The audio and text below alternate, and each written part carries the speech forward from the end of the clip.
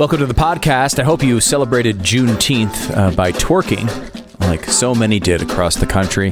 The old Juneteenth twerk was in effect, and we get into that today. What is the truth behind Juneteenth, and what sort of mess is America making out of it in the media and on the left?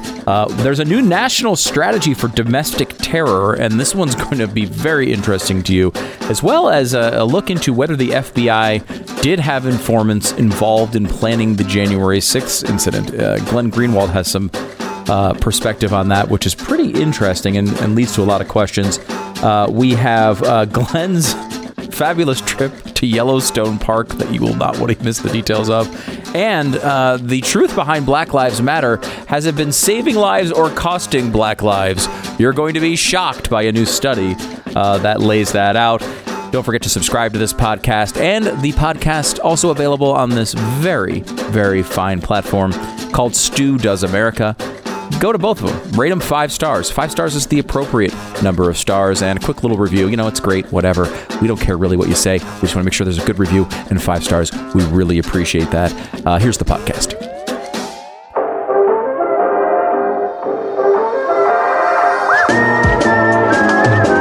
You're listening to the best of the Glenn Beck program.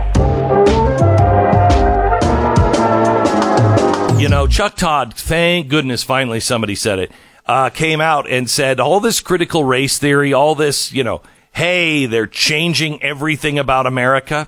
This is all a Trump plan. This isn't actually happening.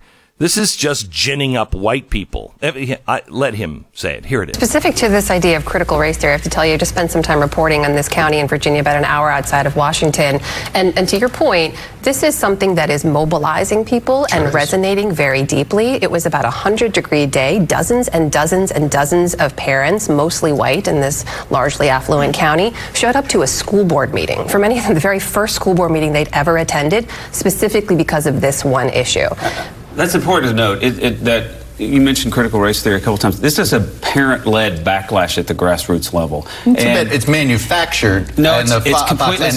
And then sort of elected seems to have been lit. The fire was lit. I disagree. Yeah. I think it started because parents have had it with the education bureaucracy after COVID. Mm-hmm. They're fed up with it. They tend to trust Democrats when it comes to education funding, but they trust Republicans on education accountability. I think that what the backlash you're seeing on critical race theory in schools is another example of parents trying to hold educators accountable. It's coordinated. It's aggressive. It's intentional, right? This is part of the tribalism play. Right. The critical race theory is yet another tool in the racial tribal boogeyman's toolbox to drive and inflame tribalism, which Republicans thinks helps them in elections.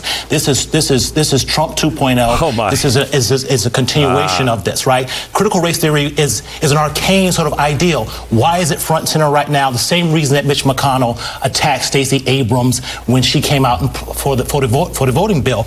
It is racial. It is tribalism. Oh. We've seen it grow under Trump, and this is part and parcel of it. And they think this helps ignite their base. Mm-hmm. There's no way this is not grassroots. And Brad, you know this is organized and is being paid for.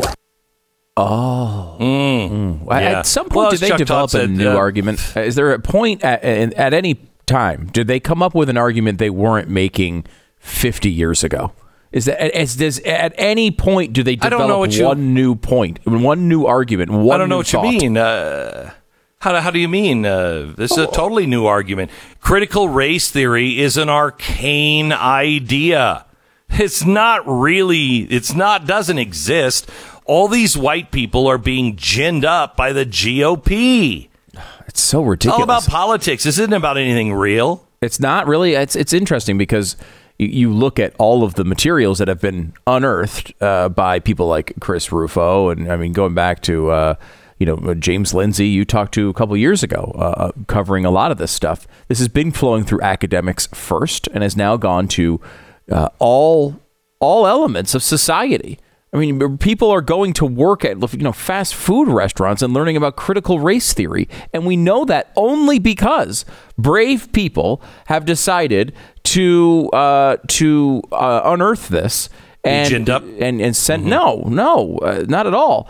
And what's interesting too is that without COVID, likely we wouldn't know half of the stuff that we know now. One of the reasons why this happened is because people were at home taking these seminars instead of at work, where they couldn't comfortably film or record all of the materials and send them to reporters who were cared about this stuff. Instead, they were home and they were on Zoom calls, and they were able to get a lot of this material and send it to people who were able to bring it to America's attention. And when you see this stuff going into schools, we've seen it in Texas, Glenn. Major controversies in Texas where, families are pointing out this incredible, what I would call nothing but racism against different groups than had previously been the victims of it. But the bottom line is it's still racism. It's still judging people by the color of their skin. And that sort of stuff is supposed to be what we're avoiding. This is being taught to teenagers, to kids in schools all over the country. And if we don't stand up and do something about it, it will become the norm. And yes, it is. It is absolutely parent and student led. It is. They need, we have hit critical race theory. Critical is the key word. Whenever anything is critical, it's usually a Marxist study. But in this case, it is critical medical attention needs to be paid right now. This is so important to the left. If this fails, if we succeed in getting this squashed and exposed, because unless you expose it, unless people know what it is, and they're saying, well, it's an arcane theory. It's an arcane theory. Really? It's being taught at Harvard. It started at Harvard. And it is an arcane legal idea. But it's not just legal. The people who actually came up with critical race theory talk about it as a movement, a political movement. So it may have started out at Harvard Law School, but that's not what it is today, according to the founders of critical race theory, the people who designed it. They know this is a way to destroy everything that is America. Destroy it. They know it. And it's very interesting to me that our president, Barack Obama, is out on the stump again, trying to... I'm sorry, I've just told Joe Biden is our president. No, that's not true. Barack Obama is still our president. Barack Obama is the one, and his team... I mean, he said 80% of his team is the one are there at the White House, and Joe Biden is just finishing the job he started. So that's why he's out on the trail, and that's why he's trying to say to you, oh, this critical race theory, there's nothing to it. You can't lie to us about this one. This isn't healthcare. Oh my gosh, you're going to save so much money. The average family is going to save so much money. That didn't happen, did it? Didn't happen, did it? You're going to be able to keep your doctor if you love your doctor. Didn't happen, did it?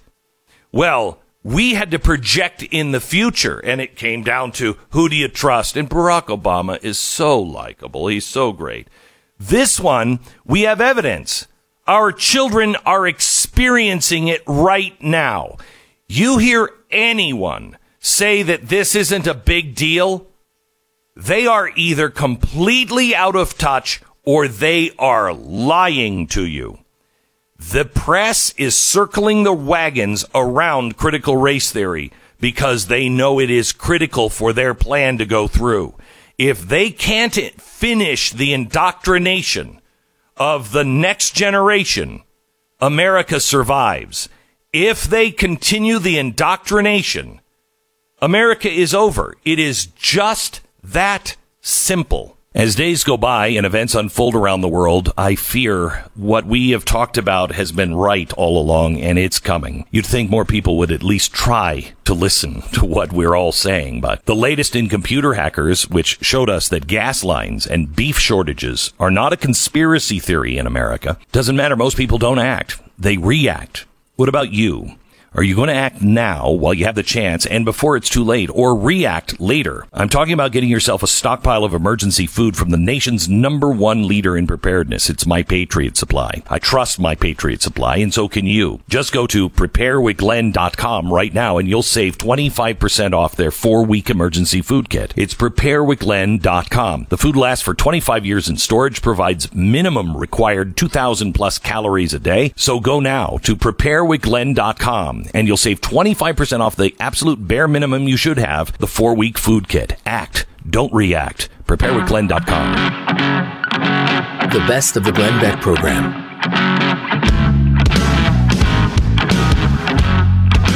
There was a lot of talk last week, and we need to pay attention to it. And I don't have an answer for you, but I do have questions for you. First of all, how is it that the group that used to hate the FBI, and quite honestly still does hate the FBI because they were the ones that were inflicting this racism on all of us. They were making sure that these racist laws were keeping the man down. Well, now it seems Democrats, 78% of them, love the FBI. 55% of Republicans don't. Now, why is that? Because we used to love the FBI. We don't trust them anymore. We don't trust the FBI because too many things are going on.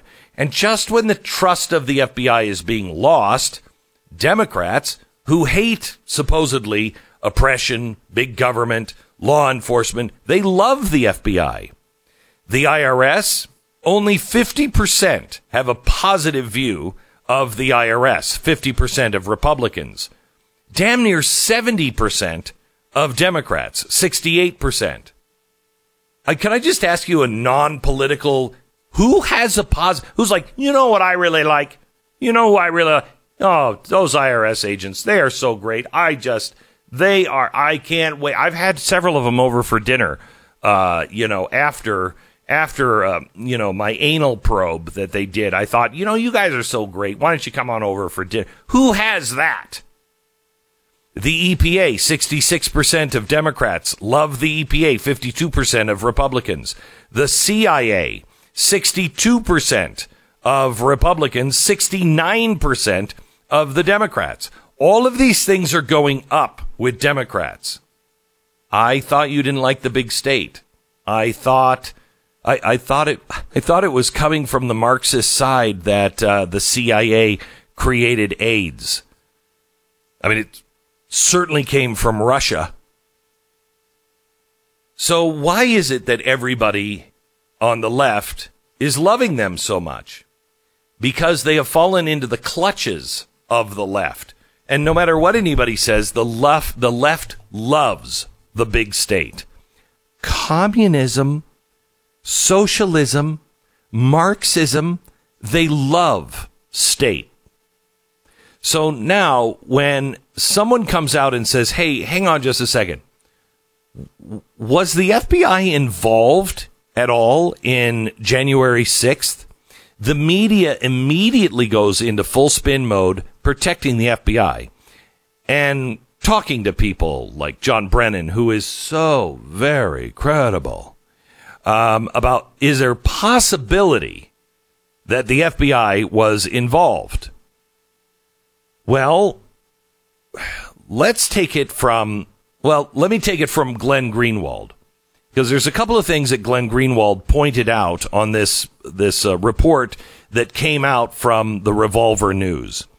The original report, says Glenn Greenwald, published by Revolver News and then amplified by Fox News' Tucker Carlson, documented ample evidence of FBI infiltration of the three key groups at the center of the January 6th investigation: the Oath Keepers, the Proud Boys, and the three percenters.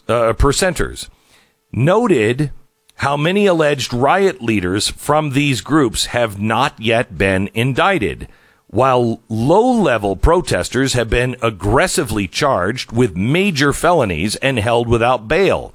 Many of the alleged plot leaders have thus far been shielded from charges. So the first question is, why? If those three, the Oath Keepers, the Proud Boys, and the 3%ers, why weren't the leaders of those groups charged? Why were just the low-hanging fruit? Why were they the only ones that got indicted? If it was something that was coming from these organizations officially. Glenn Greenwald says the implications of these facts are obvious. It seems extremely likely that the FBI had numerous ways to know of any organized plots regarding the January 6th riot, just as the U.S. intelligence community, by its own admission, had ample advance clues to the 9/11 attack, but according to their excuse, tragically failed to connect the dots. There is no doubt that the FBI has infiltrated at least some, if not all, of these groups, which it has been warning about for years that they pose a grave national security threat, with informants and or undercover FBI agents. It is known that the Proud Boy leaders, Enrique Tarrio, has served as an FBI informant in the past, and the disrupted 2020 plot by the 3%ers, the members that tried to kidnap Governor Gretchen Whitmer, was shaped and driven by what the Wall Street Journal reported were FBI undercover agents and confidential informants. What would be shocking and strange is not if the FBI had embedded informants and other infiltrators into the groups planning the January 6th Capitol riot. What would be shocking and strange, bizarre and inexplicable, is if the FBI did not have those groups under tight control. And yet the suggestion that the FBI informants may have played some role in the planning of the January 6th riot was instantly depicted as something akin to the 9/11 truthers, the COVID lab leak theory, which turns out to be true, the CIA's role in the assassination of JFK. This reaction is partly confounding given how often the FBI did exactly this during the first war on terror, and how commonplace discussions of this tactic were in the mainstream liberal circles.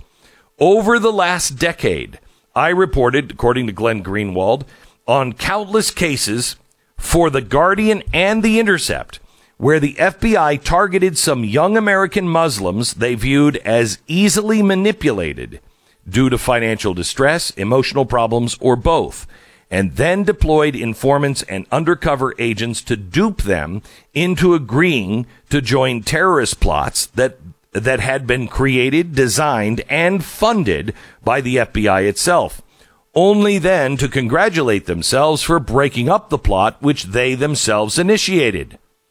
As asked in one headline about this particularly egregious entrapment case, why does the FBI have to manufacture its own plots if terrorism and ISIS are such grave threats? Mother Jones even published, he says, an outstanding lengthy investigation by a reporter entitled The Informations, which asked, the FBI has built a national or a massive network of spies to prevent another domestic attack.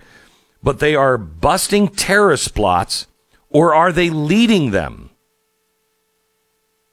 He goes on to show story after story where the FBI was getting into groups or creating groups and then targeting the most vulnerable, the lowest on the ladder, and then involving them in some sort of a plot and then arresting.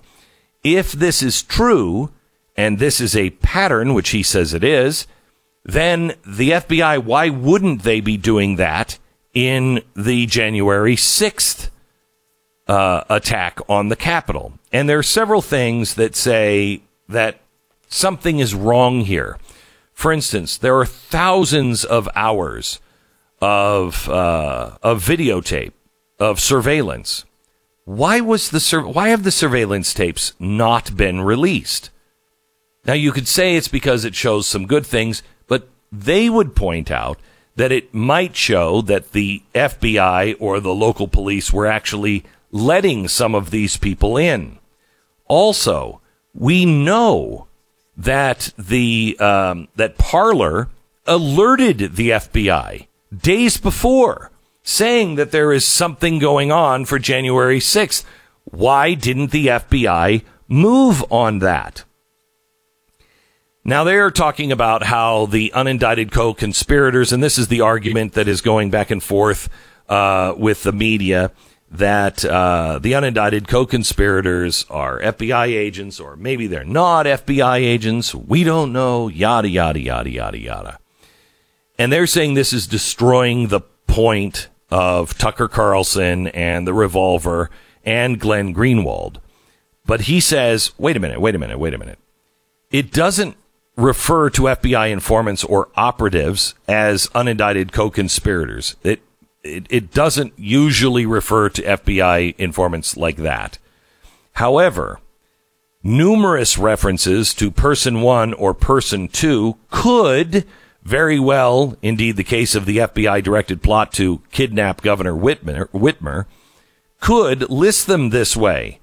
In the Whitmer case, it was CHS-1, CHS-2, confidential human source. That's how the FBI informants drove the plot to kidnap Governor Whitmer. That's how they were referenced. These are common tactics, says Glenn Greenwald, that they use to reference the acts of their own informants without revealing their identity. Now, he says even if all of that doesn't play a role, he says there's a bigger question that has to be answered. And nobody seems to be asking this. How is it remotely credible the FBI did not have informants in these three groups that they've been identifying as major threats for years, especially given the reporting that the leader of the Proud Boys, conveniently arrested the day before January 6th, was an FBI informant in the past, along with the confirmed reporting that the FBI had multiple informants in the Michigan 3%ers case. So, if this is so crazy and the FBI was taken by surprise, why have they been saying this is so dangerous, but they don't have any informants inside? Why are the low-level protesters being charged with major crimes while the alleged organizers of this riot and the leaders of these groups have not been charged? Why are the enormous amounts of video surveillance footage from January 6th still being held? What happened to the alleged planting of pipe bombs near the Capitol? Why did the FBI not take more aggressive action given the once denied but now confirmed fact that social media platform Parler sent the FBI advanced warnings of specific plots of the use of violence at the Capitol? So if the FBI had all of this information and did nothing, that's really important that we find out why.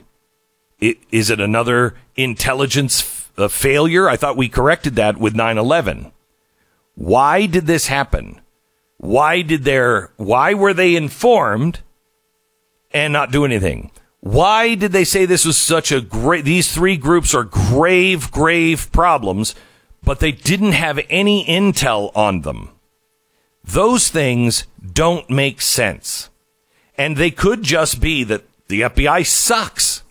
It could also be there's something else going on. What's the how would you summarize the accusation here from Glenn Greenwald and Tucker Carlson? Like, is the idea that essentially the FBI they had informants and they tried to dupe low-level people into starting this attack, like as he insinuates, kind of with the Islamic terrorism cases in the past, and then they just allowed the January 6th thing to happen without preparing it to bust low-level members of these groups? Like, what's the working theory here? I would say that is the working theory. I'm not saying that that's a true theory. I don't know. But there's enough questions to be asked now because some things just don't make sense. And they do, allegedly, according to Glenn Greenwald and others, they have done this with low-level Muslims and people they deemed easy picking, right? And so they've done it before. They did it with Gretchen Whitmire, where they were involved in the planning of the kidnapping, et cetera, et cetera. And so it's kind of the chicken and the egg. Which one came first? Did the FBI come in and plant these seeds? Or did the FBI come in and just watch it and play along and then grab them? Were they already doing that? It seems to me a notable difference between these situations is that the attack happened, right? Like the riot occurred. Where, like, if you're going to lure and dupe in some low-level Muslim terrorists into a fake terrorist attack, you don't actually blow up the building at the end, right? And here, like, there's this riot to take over the Capitol that was planned by some of them, and then they didn't actually plan to stop it in any way. So the actual riot occurred. So the accusation there is, and it's not even an accusation, it's a question. Sure. Is there an element of the FBI that wanted this to happen, allowed this to happen, to be able to come up with more, a new Patriot Act, new war on terror? That's the question that has to be answered through the answering of the other questions, like, if this was the biggest threat, and you guys said it, those three organizations, if they were such a threat, why didn't you stop it? Why did it happen? You had informants there. You had to have. And if you didn't, why didn't you? They should have had informants there, for sure. They should have. And it's unreasonable to think that they didn't. Right. And if you were informed by Parler, why didn't you stop it? Is there a new war on terror? And the answer is, it kind of looks like it. Now, I don't know about the FBI connection, but that's the way the White House is moving.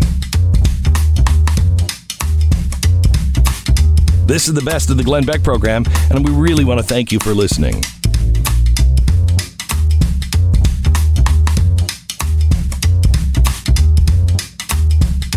I want to play some audio here.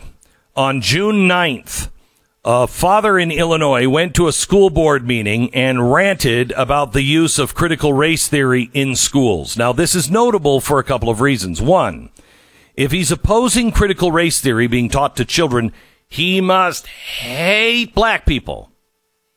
And two, it's difficult for him to be accused of hating black people because he is black. Oh, here it is. What I want to talk about, when we think about critical race theory, what comes to mind? What comes to mind? When you say the word critical, what comes to your mind when you think about the word critical? I have 2 degrees in medicine. You know what critical means to us? Critical means that the person is almost getting ready to die, or they most surely will die. So when you say critical race theory, you might think of it in the sense of, oh, this information is critical that they know, as of the up and important. But when I think about critical race theory, I think about critical as in this is getting ready to kill something or kill somebody. Yeah, he went on to. So this went to really explain how can he be oppressed if he's got 2 medical degrees? Who's oppressing him? Well, the left, did their best to discredit him, trying to pick apart his educational history, which is interesting and predictable because they say this guy's been kept down by the white man. You have to show that he hasn't accomplished anything. And that puts the left into an awkward position of attempting to destroy the reputation of a black man in order to keep their narrative that they are for the black man. It's a very awkward thing, but awkward really is what the left is good at, I think. They're really good at that. It's true. What they are absolutely not good at is protecting black lives. That does not seem to be an interest at all for them. They don't care about black lives. They're like 973rd on their priority list, and that's behind money and power and I believe vacation homes, depending on the district. Well, and Juneteenth, a holiday they had never heard of until just recently. But that's just us. So we're just evil conservatives saying those things. I mean, you have to look at the data, and the data, of course, shows... Well, something very clear. So there's a new study out, not being talked about that much in the media, from the Social Science Research Network. It's authored by a PhD student in economics at the University of Massachusetts Amherst. Guy's name is Travis Campbell. He decided to look back at Black Lives Matter as a movement and try to quantify how well it actually did. He studied BLM from its birth in 2013 to 2019. Now, of course, this does not include the terrible race riots that went on last year and the violent nonsense that went around the entire country. But it looked at the situation. So none of that is included. No. None of that is included. That year was not included at all. So this is just from like the very beginnings of it. And they basically looked at it and they said, okay, we know that some areas had lots of BLM protests against police violence, and we know many did not.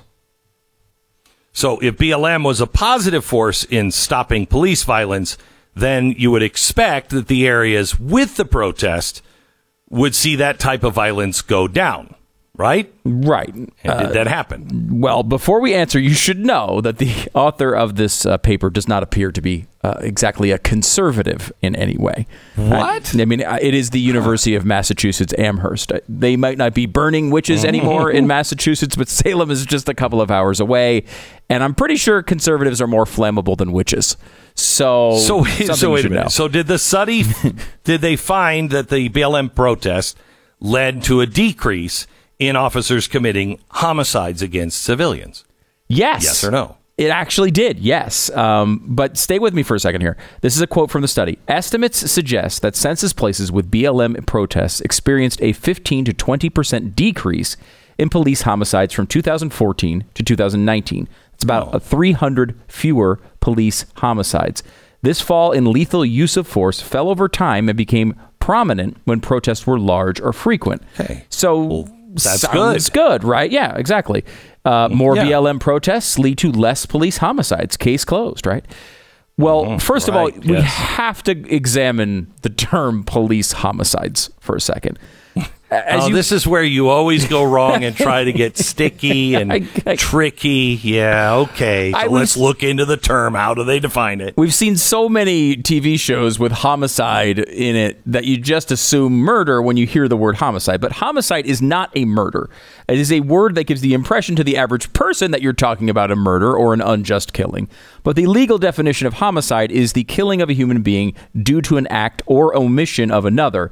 Included among homicides are murder and manslaughter, but not all homicides are a crime, particularly when there is a lack of criminal intent. So the study doesn't measure unjust uses of police force. It measures uses of force generally, most of which are entirely justified. For example, one of the sources they use for the study is a database on police shootings in the Washington Post, which indicates 999 people were shot and killed by police in 2019. Of course, of those 999 people, it's important to note, because of this context, that only 251 were black. That's 25%. In that group of black people killed by police are David Anderson and Francine Graham, both black and both needlessly gunned down by police immediately following their visit to a kosher store in Jersey City, where they killed 3 people, which followed their murder of a police officer who was questioning them about another murder that was that occurred a week earlier. So I would say those are justified. Yeah. All right. Yes. Okay. So it's true, Glenn. Police did kill 2 black people that day as they were in the middle of an active shooter spree where they were targeting Jews in support of their black Israelite ideology. So I'm going to give that one a ranking of completely justified. Yeah, whatever. I still stand by the study found BLM protests associated with 300 less deaths by police over 6 years. And you have to ask yourself, Stu, why? Why did that happen? Well, there's several possibilities. And I will say Vox actually covered some of this to their credit. They were one of the only ones who did. In the study, they say first, what was the reason for the less police homicide, fewer police homicides? First, they observed an increase in the use of body cameras and different types of community policing. It's possible that in response to BLM protests, police departments implemented reforms like body cameras that reduced the lethal use of force. Look, to me, there's no one who benefits more from body cameras than the police themselves, because they actually are able to tell the truth about what happened. But as Vox notes, there's not really convincing data that would occur for the account for these differences. So the second mechanism is that civilians are becoming more wary of the police in the aftermath of these protests and the publicizing of instances of police homicides. That could mean that people call 911 or less, or engage with police officers less on their own volition, which has the effect of reducing civilian police interactions and thereby fatal interactions as well. Okay. All right. So wait a minute. So people are more scared of the police, so they're not calling the police when they have something because they're afraid that somebody's going to get shot because you look, she was just trying to bash her head in. That's all she was. That's all she was trying to do. She just had a knife pointed at her chest, and we shouldn't call the police. Right, these are just kids having another knife fight, Glenn. It's no big deal. Sure. Any other reason? Okay, yeah. This one I think is the one that connects with me the most. But finally, the third mechanism is something called the Ferguson effect. The supposition that protests against police brutality reduce officer morale and effort due to the intensified scrutiny from the community and media. In other words, officers stop doing their jobs as aggressively. This can lead to reduced arrests, especially for less serious crimes like disorderly conduct or marijuana possession. Okay, so the police are tired of being called genocidal maniacs, so they're just not getting involved as much. I guess that's the third mechanism, which sounds delightful too. So let's take all of this at face value. 300 less police homicides, but remember, the overwhelming majority of these quote-unquote homicides are justified. So the police aren't around to take those people out. And they don't want to get involved in nasty situations. Yeah, And how do those situations play out? Right. Like, what if the police aren't around to take out the evil criminals? What happens? Well, the study looked into that, too. And what it found, I think, would shock most people. Maybe not in this audience, but most people. The results indicate that civilian homicides increased by 10% following protests, exceeding the fall in lethal force due to the relative frequency. Wait a minute. So that says, yes, 300 fewer people were killed by police, but a lot more people were killed by civilians because the police weren't around. Right. Do I have that right? Yes. Okay, that's great. Yeah, great. Yeah, police shootings went down, but murders by civilians went up, way up.